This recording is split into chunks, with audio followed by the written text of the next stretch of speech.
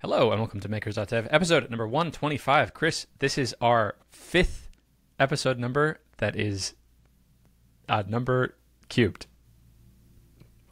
Cool. Cool. A whole number. I guess all the numbers could be numbers cubed because we could have taken the cube root of any of the numbers. Well, but then you get an irrational number and yeah. Yeah. So this is not an irrational number that's cubed. Yes. 5 cubed is 125. That's my math fact of the day. That's all I got. How you doing? Cool. How was your week? I'm doing all right. Yeah, I'm leaving for Iceland in 2 days. And so that's basically what I've been doing. I've been going crazy, trying to get everything ready. It's surprisingly a lot of stuff you have to do to like go leave your kids for 10 days and go to a different country. Yeah. So with kids especially. Yep. Yeah. Yep. Where are the kids just going to do a Home Alone, Macaulay Culkin style? Yeah, exactly. No, grandparents are coming. Perfect. So, that makes a lot of sense. Yeah, that'll be fun for everybody. I have a travel hack that you've probably already figured out and have a better method for it. As usually happens. But packing lists, oh my goodness, essential, vital. And then I have a routine of anytime I pack, I have my master packing list that's just a list of every possible thing I've ever needed to pack for any type of trip. And so I'll go through before I need to go on a trip, and I'll go through that list real quick and say, okay, well, I'm not going to need to wear a suit, so I can take all the suit things off this list, and I'm not going to go climbing, so I can take all the climbing things off this list. But okay, let's go more in detail with like the toiletries thing of all the different toiletries and actually pick which ones I want to get. And then after I've done that, as I'm packing, I might have the thought, oh, I also need my mosquito bite zapper that helps me not itch from mosquito bites.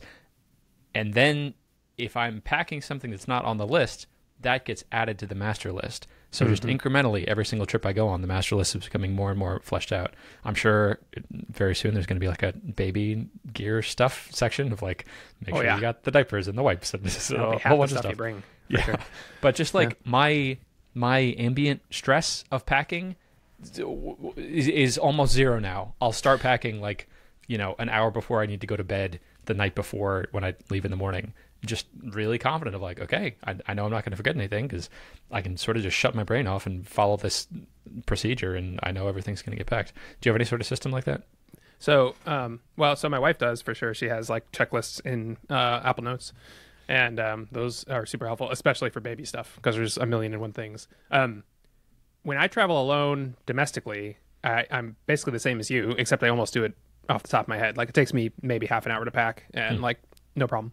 This one is international travel where we have to watch that. There's three problems. One, international. We don't do that very often. So you have to like remember to put your passport, where you're going to check it on the plane and stuff. Yeah. The other one is, so we're going to Iceland where it's going to be raining a lot and we aren't camping, but we're going to be on long stretches of roads where there's nothing. So it's sort of like, it's like the day part of camping without the night time, and it's going to be raining. So there's a lot of extra things we need to worry about. All at the same time, cars in Iceland are small, and we're going with my sister-in-law and brother-in-law, and so there's gonna be 4 of us in one car that fits 4 bags, and so we can't just pack everything, right? And so it's mostly packing what we need for this unique trip in a small number of bags, and so our normal packing habits don't help us there very much. Yeah, extra challenging. I like it. There's an art to it of It's easy to just bring too much stuff. That's easy for domestic travel, right, especially if you're taking a road trip. And it's easy to not bring enough stuff because you just don't bring anything. There's this subtle balance of just like exactly what you need, and can this thing serve these multiple purposes? And like, do I actually need a toothbrush? No, a toothbrush. I'm bringing a toothbrush. Yeah. It's like, how many jackets do you want? Because it's going to be rainy and it's going to be cold. Yeah. It's not always going to be cold and it's not always going to be rainy. Yeah. So is that one jacket, or do you need a jacket and a sweatshirt? Yeah. Or do you need 2 sweatshirts and what do you need? Or could you have a waterproof puffy jacket that then you can unzip and then that's your one jacket? Yeah. Right. Exactly. Yeah. Are you familiar with ultralight camping? Yeah, so we're using not the camping, but there's like one bag, packing. Like, so we're using some of that. So we have some wool clothes, like those, like you can hang them up. You don't even have to wash them; you just hang them up, and they don't stink. Yep. Stuff like that. So we are doing some of that. Cool. But ultralight camping is a whole other thing. My brother did some of that, and that's like where you shave your spoon down so that you don't you save 2 ounces on your spoon or whatever. Yep. Yeah. Have you done any of that? I love watching videos about it, and People who like, instead of the whatever, $30 Amazon jacket that weighs 4 ounces will get the $800 Arc'teryx jacket that has the same specs, but they use some crazy material so it weighs slightly less. Like, oh, it's just so interesting. And then I find my own balance in that. But it's inspirational to see the lengths that people go through to save weight, and when they're really intentionally thinking about, okay, what is actually the minimal set of things that I need. I find watching people at those extremes inspirational and instructional in my own process for doing that sort of thing. Yeah. I suppose the far end of that is like the TV shows like Alone, where they drop you in the middle of nowhere with, like 2 tools. Yeah. You get like a hatchet and a fire starter, and then they're just like, here you go. Bootstrap all I guess technology Alone, from there. they had a pack on Alone, but anyway, other survival shows. Yeah. I have a ton of stuff I need to talk about, but I'm really enjoying this category of conversation. So I want to go a little further. Are you familiar with bug out bags? Oh yeah, like everything you need in one bag, so you can just grab it and run. Yeah. Do you have one? No. Okay. I want to. So Sarah and I are effectively making a bug out bag to be our hospital bag, and it's going to include like 2 changes of clothes for each of us, and the minimal baby stuff we need, and snacks. And I was told to bring a book so that if not to read it, but if you're ever bored, you just take the book out and you open it, and then something interesting will happen, and you'll have to put the book away. So, that's funny. But I'm realizing in putting this bag, the hospital bag, together, that it could easily then be adapted to be a bug out bag. Like there's going to be a bunch of freeze dried meals in there for hospital food, and that's a whole subcategory of people being very serious and intentional about packing stuff. But the rationale I've heard behind that is if there's ever any sort of natural disaster, or if there's ever any sort of, you're out and about in your car and somebody gets shot and they're suddenly bleeding, just having all of the stuff that you need to survive for the number of people that you usually carry with you for, I think it's 3 days is the recommendation. It's just constantly useful to have that amount of stuff with you all the time. So I think that's how I'm thinking about the baby bag, is that it's going to turn into the bug out bag. Yeah, that's interesting. A car bag is something that I feel like I need to work on, because Indiana gets very cold winters sometimes, and if you're out driving, you're in the middle of a farm, you might be a half an hour drive away from the nearest like major town or something. So yeah, like a blanket and water and stuff like that. Like we don't have any of that in the car. We have a first aid kit, but yeah. Yeah, having enough food and water in your car, and then any sort of natural disaster, like we're in Texas now, and I think it's one of the worst heat waves on record or something. It's been over 110 for a long time.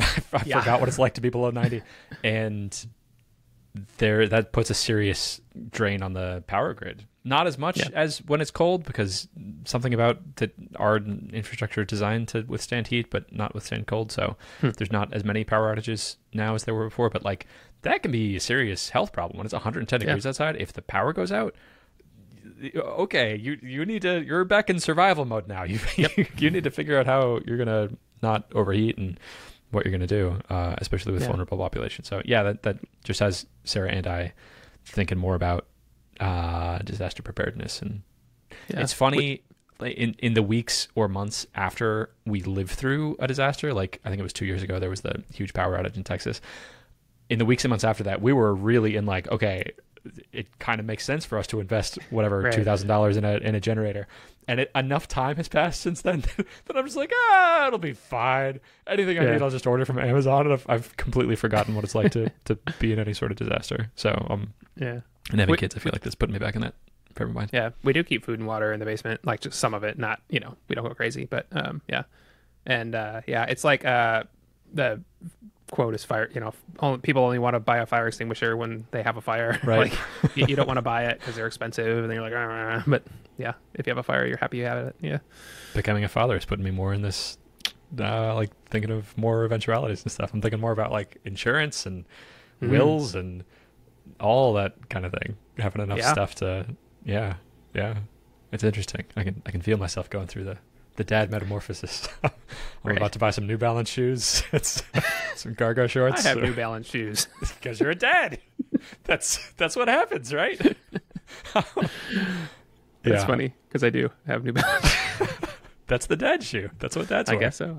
Yeah. I also just bought, but they're terrible for water though, so I had to buy new shoes for Iceland because it was wet outside in the morning. One morning when I put out the trash cans, and my sock got soaked, and I'm like, oh this is bad. So I went and bought some waterproof shoes. Cool. Yeah. If you were going ultra minimalist and wanted just the one shoe, I think there's a spray you can get that can waterproof any sort of shoe. I've seen TikToks for it. I don't know anything about it. Interesting. Yeah. Cool. All right, I got several things I want to talk to you about. The first category is updates on the direct sales to loan officers in printers project. Yep. Print shop. So if you remember from last week, the current the campaign that I was doing was on LinkedIn for loan officers because it's trivially easy to find loan officers on LinkedIn. So I sent out 100 invitations to some of the loan officers in Texas or just in DFW. And I haven't actually run numbers on this, but I think there's easily thousands just in DFW. So that's a good sign. There's a big market. And also felt like a good sign that all of them were on LinkedIn and have also very polished LinkedIns, like very good photographs. Seems like they're posting, they're actually using LinkedIn. So seems like that's a good place to find loan officers.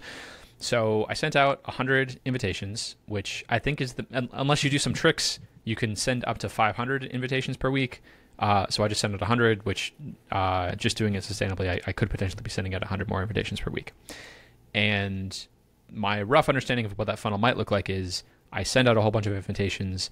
Some percentage of those people accept my invitation. And then for everyone that accepts it, I can now message them. And now I can send them a sequence of something like 3 or 4 messages of like, hey, could you tell me about your process for getting files from your borrowers outside of a loan operating system, LOS, and then eventually lead to a call or sending them a sales video or something.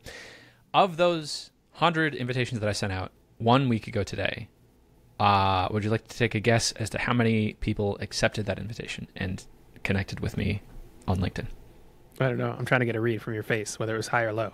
For people 12. listening to this podcast, I'm exhibiting no emotion. 12. 12 is my guess. 12 is your guess. I would feel good about 12, and I got 3, and I don't know how to feel about that. Part of it, I think, is they're out there now, right? Like, I've sent the invitation. They can be trickling in. I don't know how actively loan officers are actually checking LinkedIn. I certainly have had LinkedIn invitations that have sat in my invitation inbox for months, and then I open it up eventually when I open LinkedIn again, and I think, oh, actually, hold on. This is a friend of mine from college. So, yeah, I'd like to be connected with you. Yeah, but I don't know. I think I would have been really excited about 12, and I don't feel as excited about 3. And so now I'm questioning the efficacy of this strategy. And also, if I could be sending more like 500 invitations a week, which I can do through a trick that I don't fully understand, and I have to pay for like an upgraded feature on this CRM platform, using Octopus CRM, which is like a really cheap, easy to use one, and there's a more expensive one I can be using that's better. A whole complicated thing. Anyway, if I am sending out 500 a week, and I get 3% of those in the first week, okay, well now for 500, that's 15 people per week that now can go through the rest of the process. I guess I don't know. I guess I just go through the process, and I for these 3 people, I send them the 3 messages and see what happens. Yeah, I was going to say, have you sent any messages to these 3 people? No, not yet. Okay. I have them written. Also, I know what I'm going to send. Do you get to send a message when you connect with people, like when you send the initial invitation, or no? Yeah, you can send an invitation request, invitation. I forgot what they call it. Yeah, like with a custom written message. With a custom written message. Yeah. What I would do instead of doing 500 is I would do another 100 with a different message and keep doing that until you find a message that does better. Yeah, interesting. I couldn't A/B test them unless I get clever. Like if it turns out that people actually just accept the request after 2 weeks, that number would be a little unclear. Did you keep a list of everyone that you? Yeah, like a separate list. Yeah, I can figure out my way to do A/B tests. Okay, yeah, that's not a problem. Okay, that makes sense. Okay, cool. That's the loan officer update. Also, I would look for some information about whether or not 3 out of 100 is good or bad. Maybe that's average. Actually, yeah. I don't know if that's good or bad. Maybe I should feel great about getting 3. Right. Not that I should feel in a particular way, but yeah, that would be useful for me to have a benchmark of that. Okay, yeah. Next was printers. We talked last week about possible ways to get in-person printer stuff. So you had the great idea last week that I just hadn't thought of. What about phone books? Like phone books are still a thing that exists, and there's probably just some JSON folder somewhere of a phone book that you could get, or some directory of yellowpages.com or something. And I looked into it, and I don't think there is. I don't think there's just a directory of every business based on geography, which is surprising to me. I would think there would be some sort of government database, at least, of all the registrations and business types. There are places that I can spend a whole bunch of money on. Like I was going to say, like you can $600 to $1,000 a month, and then they do some really cool things. Of like they can tell you, they can identify the people who work at those businesses, and they can somehow figure out if they're looking for particular solutions. Which I asked several different ways of how they're able to figure that out, and didn't get a straight answer back. But the woman who was showing me this demo was pulling up like, let's look at all the businesses in DFW who are looking for file transfer solutions. And then it showed me a list of all those. And some of them were bigger companies. But I was like, how do you know they're looking for those? She was like, well, we analyze their search traffic data. And I was like, how do you get that? And she was like, well, it's aggregated over a lot of data. And I was like, oh, no. Like, you don't have software installed on their phone. And she was like, well, that's a technical question. We'll have to ask our technical team. And I was like, yes, I would very much like to know that. Yeah, it's basically scary how much information people and businesses have tracked that you can just buy. You can buy like location history from their phones. You can buy search history based on like who has cookies, and like other ad companies have cookies installed and so can see searches. Wild. It's a whole thing. I know. It's fun being on the business side of this because people talk about, oh, my phone's listening to me, and I have this conversation with several of my siblings a lot where they're convinced that their phones are listening to them because they'll have a conversation about Captain Crunch, and then the next day on Facebook they have an ad for Captain Crunch, and they're like, how did they know? And consistently what I tell them is, you have no idea. Like, they're not listening to you because that just doesn't make sense. That's a very expensive thing to do, and you wouldn't be doing that. That would drain your battery life, and people would know if that was going on. A lot of these operating systems are open source, but you have no understanding of like the amount of data that they actually do have on you, of how many milliseconds you're spending looking at a particular Facebook post, and the people around you and what they've been Googling and aggregating all that. So I've known about this sort of academically from a consumer side and knowing a little bit about technology, but it's fun. If this is what they're doing, it's fun to see that from like, okay, I could be buying this data. Wild, yeah. Really cool. In the Captain Crunch example, I explained to people, like, if they wanted to, they could know that they showed one of your friends a Captain Crunch ad, and then they could tell by your locations that you two were together for this amount of time. Yes. And then they could show you that the Captain Crunch ad later. Yes. Presuming that you talked about it or something like that. Yep. Which is worse, I think, than listening to you almost. Yeah, right. But people are not freaked out about that. Yeah. It reminds me, I think listening to me is like listening to the words that I'm choosing to consciously say out loud. Right. But observing my behavior on a phone, you know things about me that I don't know about me, that I haven't been able to consciously express. Yeah, that is scary to me. Yeah, I think I told the story before, but I used to do real-time location in hospitals. And in hospitals, you do things like to detect nurse rounding, you put a badge on the nurse, and then when they go in and out of every room, and then you can tell like how much time they spent with each patient, which is very useful for. Then they don't have to manually record it. The only question we ever got asked from a privacy perspective is, are you listening to my conversations? Is there a microphone in this badge? They did not care that we were tracking their location in every single room. They cared if we were listening to their thing. That's, people get hung up on the listening. Yeah, I think we weren't, for the record. But yeah, but you knew more about them than I know we were tracking every patient interaction that you have. See, I guess they were already doing that anyway. They already had to manually record all the patient interactions, so sure. I guess they didn't care about that. Sure. But, yeah. Interesting. Anything else on the loan officer end? Nope. Yep. Cool. The second main project was oh no, hold on. We've already made this transition. I'm already talking about the print shops. What am I doing? Print shops, the Yellow Pages thing. Yeah. Yes. So I tried to find a directory of all the print shops, couldn't find it. And so went back to the Google Maps strategy. After I read through the end user license agreement for using the Google Maps API, Mm-hmm. and it seems like the thing they're most concerned about is if I steal their data and then use it in my own map service. That seems to be the sort of use case that they're worried about. So that's very common. That's a very common clause in acceptable use policies is basically don't replicate the service. Yes. And I can't resell the service, and I can't cache values from the service, which that one's kind of tricky because I'm trying to make a list of all the business names. So if I make a bunch of requests and then get the business names, that's technically caching some amount of data. The cache thing is often so I'm not a lawyer. I'm a Google employee, but this is no relation to my employer at all. Caching is often so that you don't serve someone else the same data that you pulled before. Yes. Because what if a business went out of business and you're showing old data? Yeah. They don't want to be responsible for you showing old data, or or like someone, or they get a cease and desist to show someone's phone number, right? They have to delete the phone number. They always want to make sure you have the updated thing, right, for your public-facing service. Yes, that makes sense. That's my understanding. Yes. Yeah. Also, along those lines, they want to make sure that people know that this data is coming from Google, that the end user can see that it was powered by Google or whatever. But in this case, I'm the only one using it. I'm just and I know that Google's behind this. I'm seeing the libraries that I'm importing. I know that it's Google, so I don't think that's an issue. And I think the biggest potential snag of doing something like this was that I would be caching, but I think that's actually okay.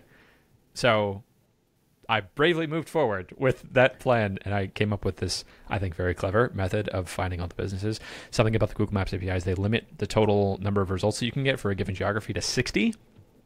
And I want all the businesses of a certain type within the DFW Metroplex. There's a lot more than 60 print shops. So what I ended up doing was making this like geography-based pagination algorithm of like, okay, start with a circle that encompasses all of DFW. By tiles or something. Okay. Yeah. Which okay. How do you tile circles?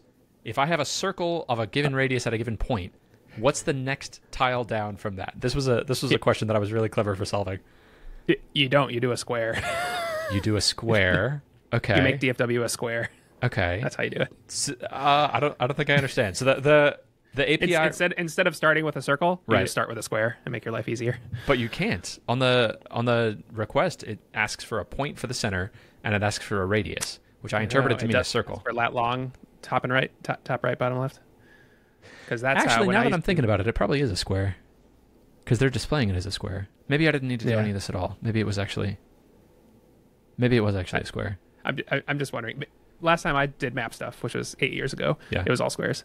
Yeah, but it could be radius too. So geographic databases have radius-based lat-long detection, right? So circle detection built into it. So if they're asking for a radius, then they're actually probably doing a circle, but they're displaying a square, which is weird.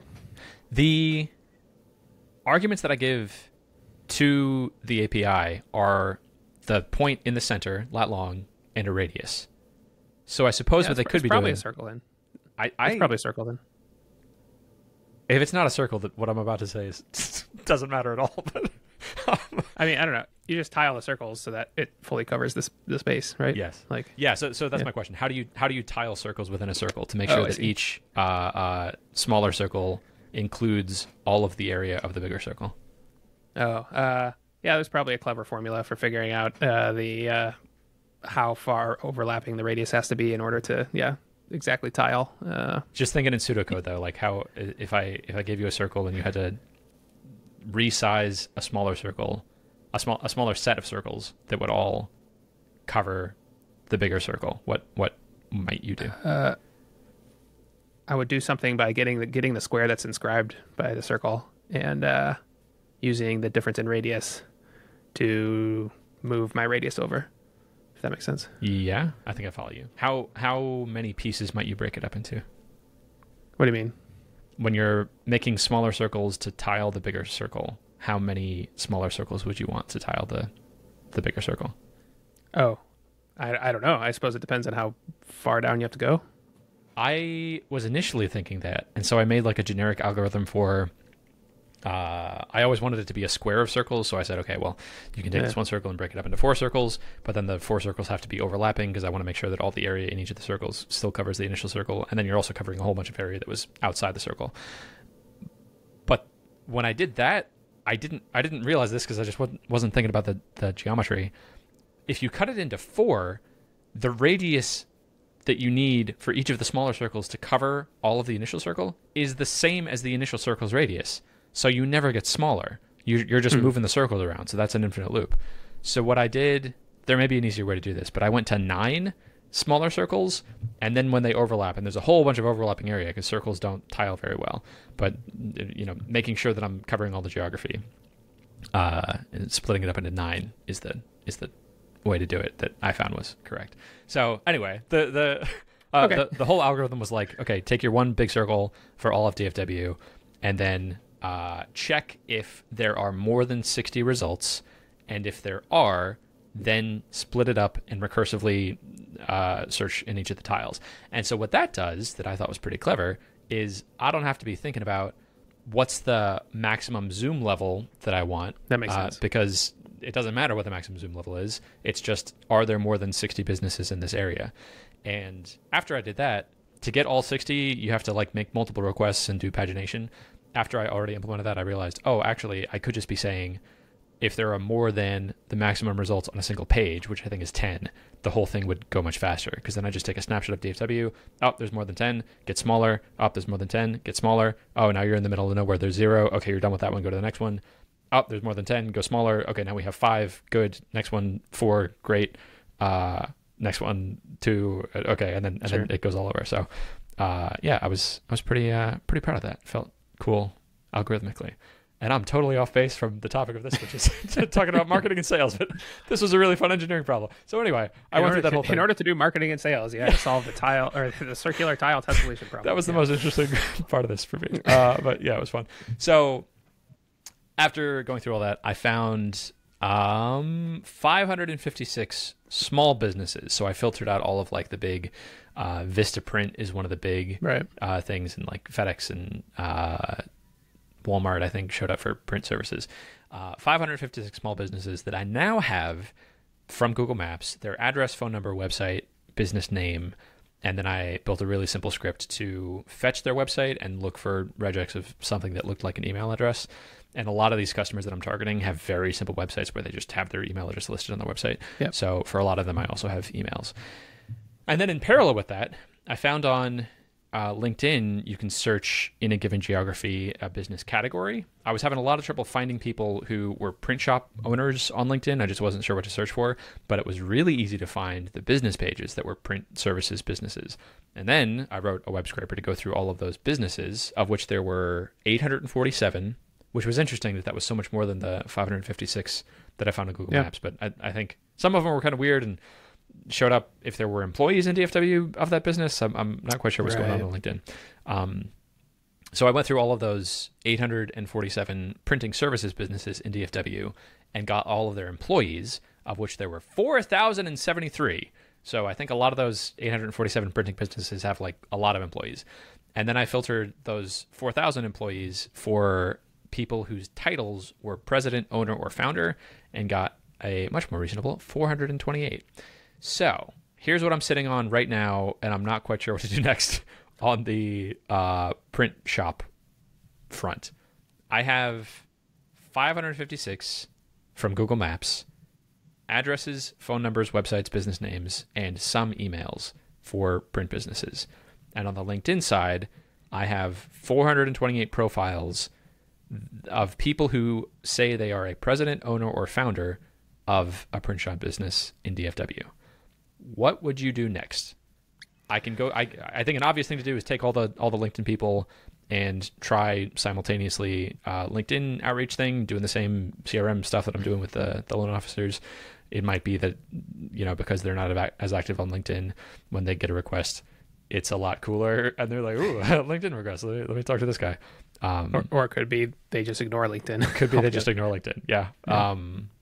And also, I'm not sure what to do with all the emails and phone numbers and physical addresses I have. What are your thoughts? Yeah, I don't either. I feel like any advice I give would just be guessing, which I would take guesses. I think that's what the process is going to look like, is just try a bunch of experiments and see what actually sticks. And I only need one of them to work, right? If I figure out, oh my gosh, if I just send this letter to print shops, the letter cost me 20 cents to send out, I can generate infinite amounts of these lists of leads from Google Maps.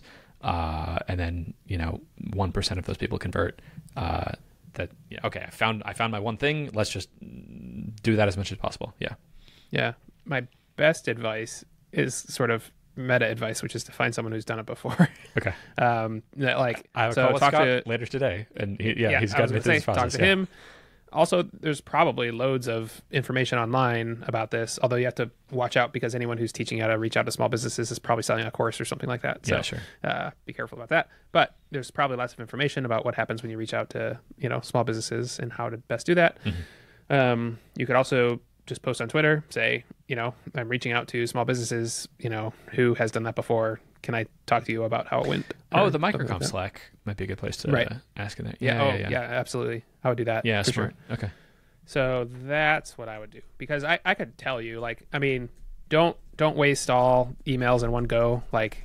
Do it for 10 people, then 20 people, then 50 people, and so you can build up either your confidence or your tactics.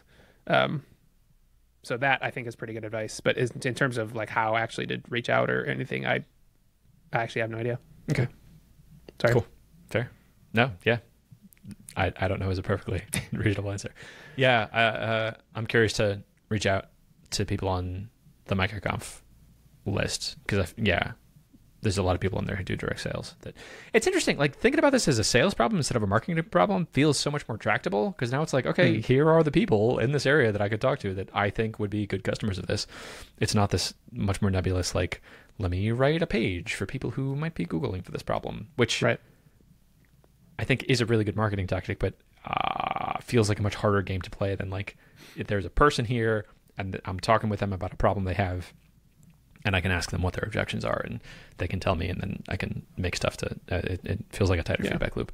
Also, if you can't do direct sales, you'll never be able to do marketing at scale. Right. Right. You need to be able to do the direct sale, in order to know what they need and all that stuff. So exactly. Any work you do with sales is going to help you tremendously in marketing later. Yeah. So, if I can sell 10 of these in conversations, I'm going to hear all the objections. I'm going to hear what's actually important to the person. And then that goes on the marketing page.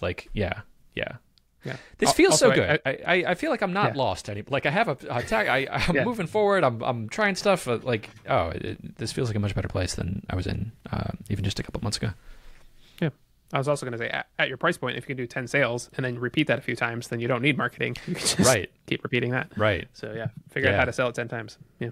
Even if I was doing the back of the envelope calculation of this, even if I'm selling subscriptions for $30 a month, if I can get a lower churn, which I think I have a higher chance of getting lower churn if I'm selling this to people individually, because then they know me and I've custom tailored it to them, to get to 10K MRR, which would be life-changing for me. That would be impactful. I'm at 3,800 right now, so I need 6,200 more. And if it's 30 a month, I need 207 people. And that feels like something I can do.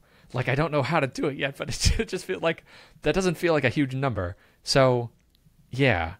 If I can somehow sell 3 people a week, well, that would be 68 weeks. Oh, but actually 68 weeks isn't that long. That's a little more than a year. Yeah. If I could get to 10K in a year, that feels about right. $100 a month plans, right? So some of those will be $100 a month plans is what I said, right? Yes. Yeah. So which would count for 3 of those people. Yeah. So every week I could either sell 3 $30 a week people, $30 a month people, or one $100 a month per people. Yeah. And if you start hearing lots of objections and you start building things in order to satisfy those objections, then you can start charging more money, and that's why people charge more money, because then you only have to sell half of a person every week, or whatever. So yes. And churn is an element of this that it'll probably have to sell a little more people than that, but yeah. Okay. Yeah. I'm feeling good. Okay, cool. The other category of thing that I wanted to talk with you about is the serverless transition. So we're going to have an actual real live baby out in the world in 43 days. Isabelle will become Isababy, which I'm excited about. Quick aside, we almost have all the gear we want. I think the last thing is a glider, which is like a rocking chair, but it can't pinch your fingers. And I think we're going to pick that up probably sometime this week. So feeling good on the gear front. Plus we got like our baby go bag. Anyway, so before that happens in 43 days, I'm feeling the fire underneath me of like, this is the time to do this serverless transition. It's got to happen. So what I would love to do is talk through all the things that need to be done. We've done this a few times before, but it would be helpful for me to do it again, especially because the environment has changed. I have a way to outsource these projects now. So yeah, if you wouldn't mind, I'd love just your gut check on all of these things. Let's do it. Let's do it. I have this split into two pieces. The first piece is stuff that I think only I can do, and the second piece is stuff that I can outsource.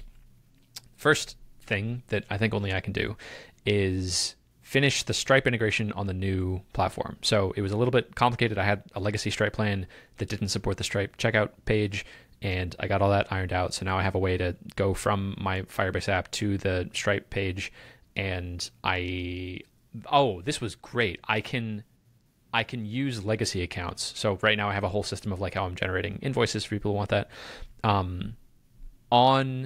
If I just import the Stripe ID and associate that with a customer and then send them to the Firebase checkout page, they can see a list of all of their previous receipts. Like the Stripe customer underlying it is consistent. And so now I can just dump all the data that I was saving of all the stuff that Stripe's keeping track of the invoices and stuff. And the only thing I care about is what's the person's Stripe ID and are they currently active? And so there's a little more polish in that needs to be wrapped up. I need to actually implement the feature gating of like which plan is each person on. I feel a temptation to like over-engineer this a little bit, and the dream that I have is I would love to be able to like when I'm on a call with a customer, they say, oh, this sounds great, but I'd really like these 3 sets of features for roughly this amount. I'd love to on the call be like, oh, sure, and in Stripe make a new plan just for them, and somehow within Stripe note what their features are, and then they have access to that plan. I don't know if that's possible, and I also see that as a huge engineering distraction because that would just be so tasty to be able to do. So you have 43 days. Yes. So that gets cut. So done. Don't do that. Good. Thank you. Okay. So the main thing I think I need to do there is just wrap up, like make a system for which plan has which features. And that can just live in code. That's fine. That'll just be like a JSON file of, for this plan ID, that you get these features and it's this thing. And then, yeah, sort of like CanCan, but I want to re-implement CanCan in JavaScript. Okay, that's the first thing. Next thing I need to, and this is something that really only makes sense for me to do because I have an intimate knowledge of both systems, I need to import all the users and pages from the Rails app into the new app. That's going to be a little complicated. I'm glad I'm talking this through because right now in Rails, I have, a person has a user ID that's just their Stripe ID, that's an auto-incrementing ID, and they have the user ID and the Stripe ID. But the way that things are stored in Firebase is that when a new user is created, they get a random ID, and I don't think I have any control over what that random ID is going to be. But they will have the same email, and they'll have a Stripe ID, and I need to make in 2 separate collections. I need to associate the user ID with the Stripe ID. Because the Stripe ID is not public, like a user doesn't know what their Stripe ID is within my system.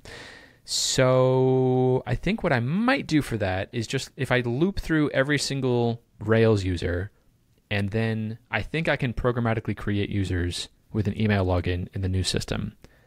And then I'll get their ID after I've made that, and then I make the customer object is this private collection that stores the Stripe ID. Then I think after I have the user ID, then I just make the customer object and then store the Stripe ID in that. And then the first time they log in on the new system, they'll need to reset their password, which I think is fine. And I'll send out an email about that. Okay, that seems reasonable. Any thoughts on that? No, sounds good. Cool.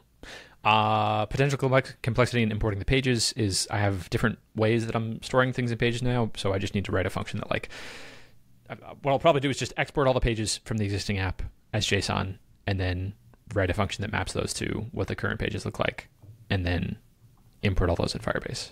And do I want to do this like all at once or have it continuously update? I'm just going to be a little sloppy with it. I'm just going to do it once, and there's not that many people making pages that fast. I was going to say I would do it once, but then have some kind of check later.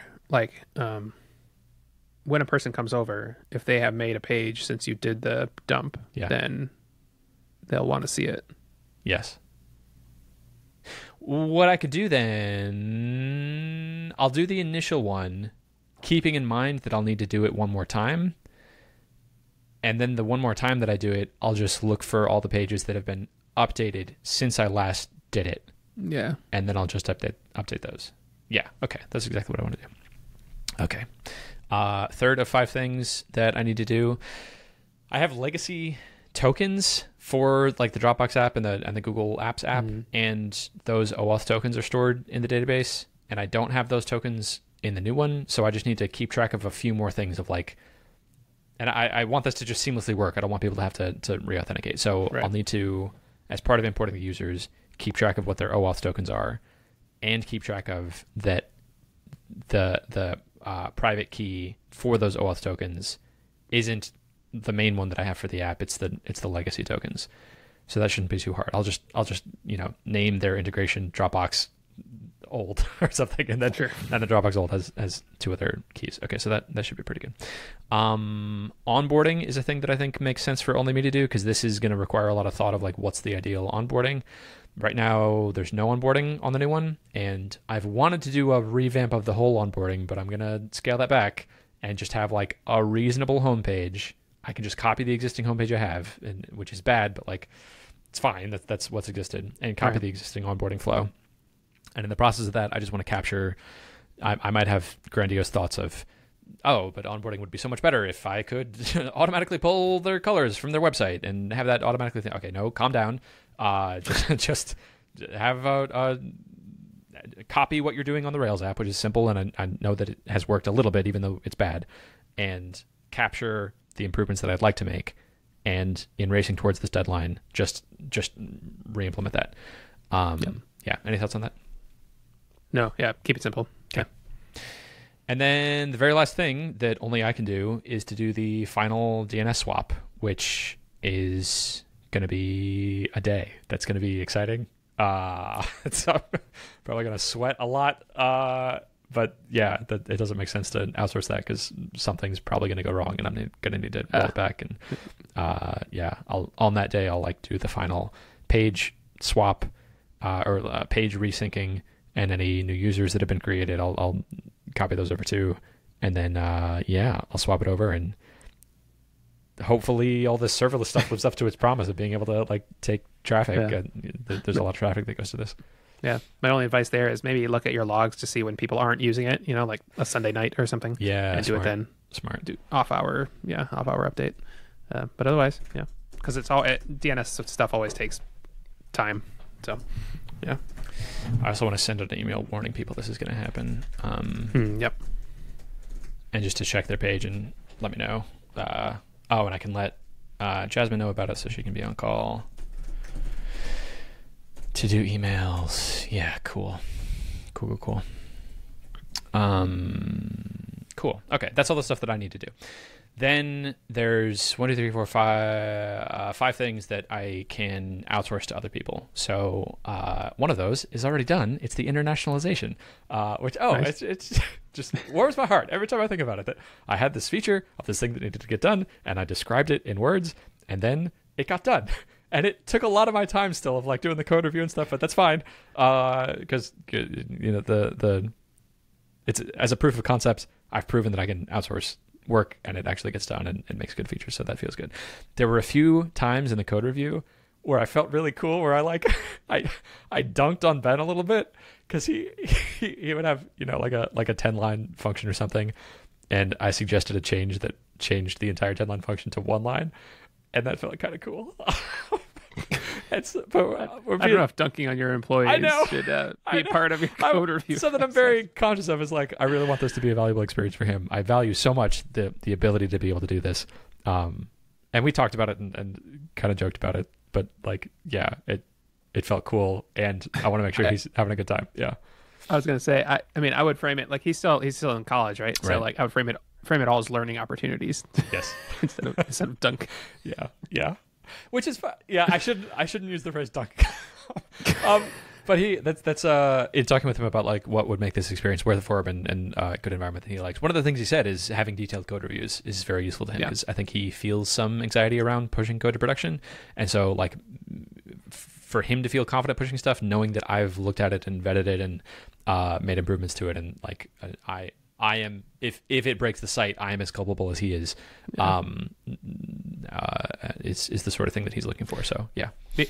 The other thing I'll say, actually, that comes to mind is as an employee before, I have purposefully written the more verbose things sometimes because, now other people are reading your code. And now, like if I want to write a 10-line, for loop instead of an inject function or something, like that is oftentimes a good way to do it. Yeah. If you're not the one in charge of the code or you're not, there's someone else reading your code. Yeah. So Just to see if people are paying attention. no, because it's more readable. Oh, Like yeah, a sure. for loop instead of a reduce statement or something. Like Yes. often when you take 10 lines and condense it into one, it becomes slightly less readable. Yes. So Yes. I don't want to get too in the weeds, but it was just better overall. It was Yeah, simpler. okay, He was okay. he was transforming the data totally reasonable and perfectly functional and could have been shipped to production with no material consequence. The feature would have worked exactly as it would have, but he was taking data and it was an object, and he was splitting the object into entries, object.toEntry in JavaScript, and then he was mapping over those just to transform the shape of the data.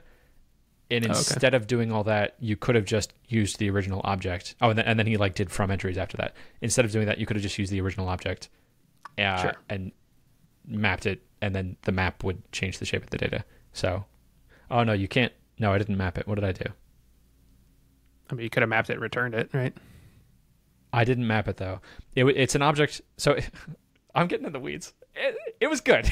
It was a good change. Okay. Yeah. Great. Yeah. Anyway, so the that first thing, internationalization, is done. The next thing on that outsource list is implementing admin pages on FileInbox.com, the legacy Rails app. I have admin pages where I can see like all of the pages that everyone's created and all of the users and what stage they are in the pipeline. So that's not something I need to do. If that page sucks, it doesn't matter because I and Jasmine, my assistant, are the only people who are going to actually look at it.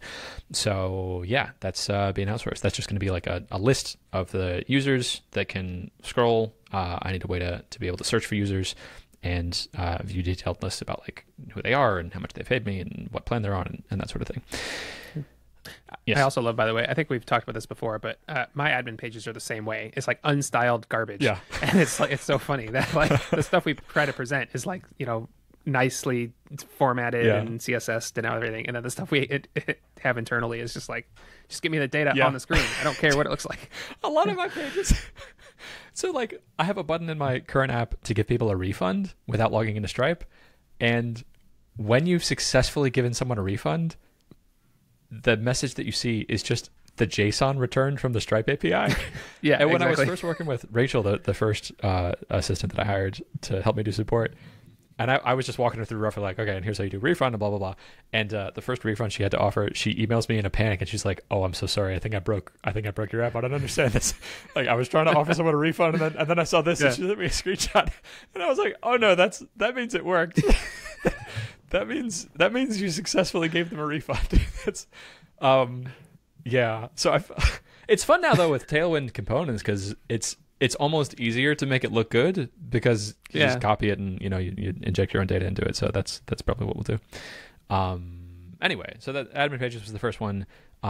There's a few collections that need to be infinitely scrolled. So like responses for a page. Right now, I think there's just a maximum of 100.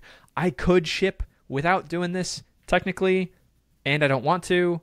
And it's a pretty small change, and also is a good experience for Ben to experience more of the code base. So yeah, infinite scrolling is, and then that can also be used on the admin pages, and just figuring that out. I currently don't have form errors. If you have a field that's required in one of the FileInbox forms, and this is something that the new app does not do that the old app does do, if you have like a missing field it just won't let you submit the form. It doesn't tell you an error, and that's a terrible end user experience. Yep. So that needs to get cleaned up before I actually swap this over. There's a small thing that needs to be done where for files that are being sent, so I have like file receiving, that's the main business, and then I was experimenting with this file sending feature where you could send anyone any file. Currently, I just have all those files that have ever been sent in the last, 6 months since this has been implemented. Those all just still exist. If you visit the URL, you can still download the file. And so those need to be automatically deleted, and I think that's a thing that can be outsourced because that's like its own little self-contained project. It's also something you do not have to ship within 43 days. That's true. Yeah, that's totally true. We can cut that. Unless someone's stealing all your bandwidth, It also seems like a small feature, but I would save that to last. Yeah, let me move that right now. That's in the serverless transition. Automatically delete those files. Also because that's a small feature that could potentially do something like delete all the files in your whole system or something, true. If like you mess up the query. Yep, so that's totally valid. That can wait. Thank you. This is why we have these conversations. And then the last thing is moving the blog posts over. That's something that I could do, but I don't want to, so I'm going to outsource it. I built like really simple CMS in both the Rails and the new one, and they just need to be copied over. Oh, and a corollary to that is on the current. Oh, you might have an opinion on this. So articles are SEO pages that say, the title is something people might be Googling, and then I have a short description of how to do it with FileInbox. And forever, I had those paths as fileinbox.com/articles/ and then the slug of the article. And I was talking with Jonathan Zacks, another MicroConf person. He runs GoReminders.com with a co-founder. And he was saying it's much better for SEO if you don't have that articles, if it's just the top level fileinbox.com/article title. So I did some funny stuff in the Rails router and moved those over and then did redirects from the articles pages.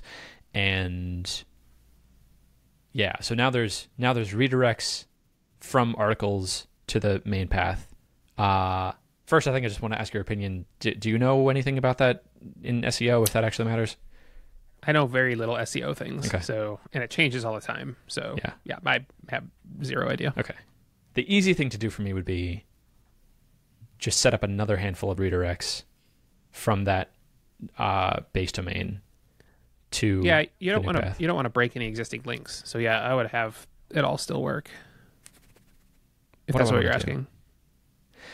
Because I have two separate URLs now that people might think is pointing to the article. There's the /. But you're going to do a DNS redirect, right? Yeah, redirects are going to have to be involved either way. But what do I want the final path to be? I'll keep it as it is. That's the easiest way to do it. Yeah, so it'll just be fileinbox.com/article slug. The complexity in that is my file upload pages also are using the same thing as fileinbox.com/your page slug, but that's fine. That just means for every GET request, I need to query the database twice, once for the articles and once for everything else. But I think that's okay. And that's it. Those are all the things I need to do before I do the serverless transition. And half of those I'm outsourcing, which feels great. That does not sound that bad. No, we're slowly whittling down. Oh, I forgot one, which is security codes, but that's almost done. Some people want a security code on their file upload page, but that was sort of tricky to implement because, like, you can't. Right now, I just have the security code stored in Postgres on the legacy Rails app. That's just one of the attributes in Postgres, but that doesn't work for a Firebase app because either the whole document is publicly available or it's not. And it needs to be publicly available so that people can load it. So there's real tricky things I could do in that to try to mask it and make it so that people can't get it. But that's much more complicated than just have a separate collection of storing the security code. So I just need to treat that a little differently. Yeah, that feels tractable. That I can get that done in 43 days. If this was like a consulting project, I'd be like, I'll get that done in a week for you. And then I would spend 43 days doing it. Yeah. Okay. Yeah, I'm feeling good on that front too. Cool. Yeah, sounds reasonable.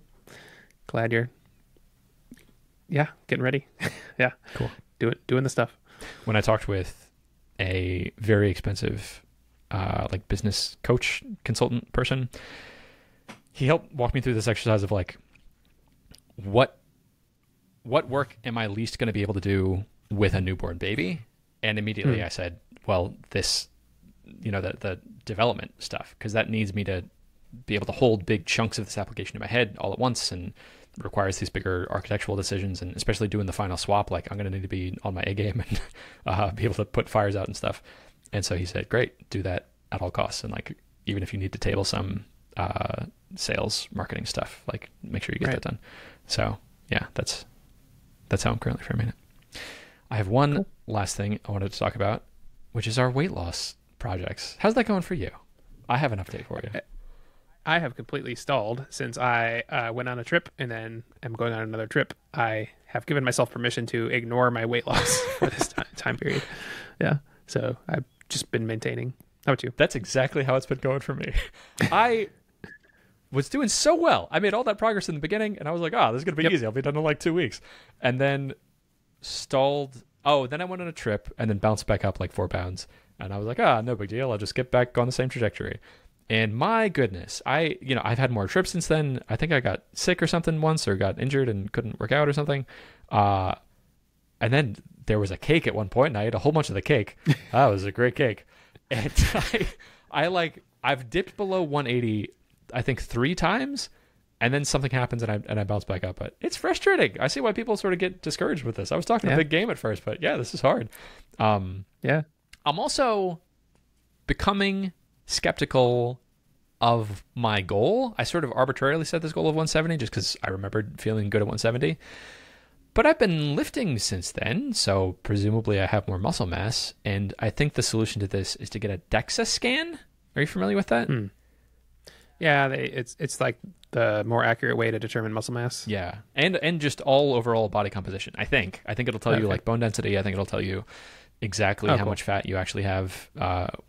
There's some sort of shortcut calculation you can do, but this like is actually measuring the volume of fat on your body. So I think I'm just going to continue doing. I'm liking this routine I have of fasting until 2 p.m. and eating good food, trying not to eat cake, and trying to have some sort of workout every day, either walking or lifting 3 times a week, or the VR boxing or something like that. I did gymnastics the other day with Sarah. That was pretty fun. And reevaluate what my goal is after the DEXA scan, because it sure seems like my body would like to weigh 180. And if that's how much it's going to weigh, then that's fine. But I'd like to know that actually is a good weight to weigh. Yeah, sounds good. Cool. Chris, that's all I got. That's all I got too. Then I will see you next week. Oh, no, you're going to be in Iceland next week. Yeah, 2 weeks. Okay, I'll see you in 2 weeks. Sounds good. Goodbye.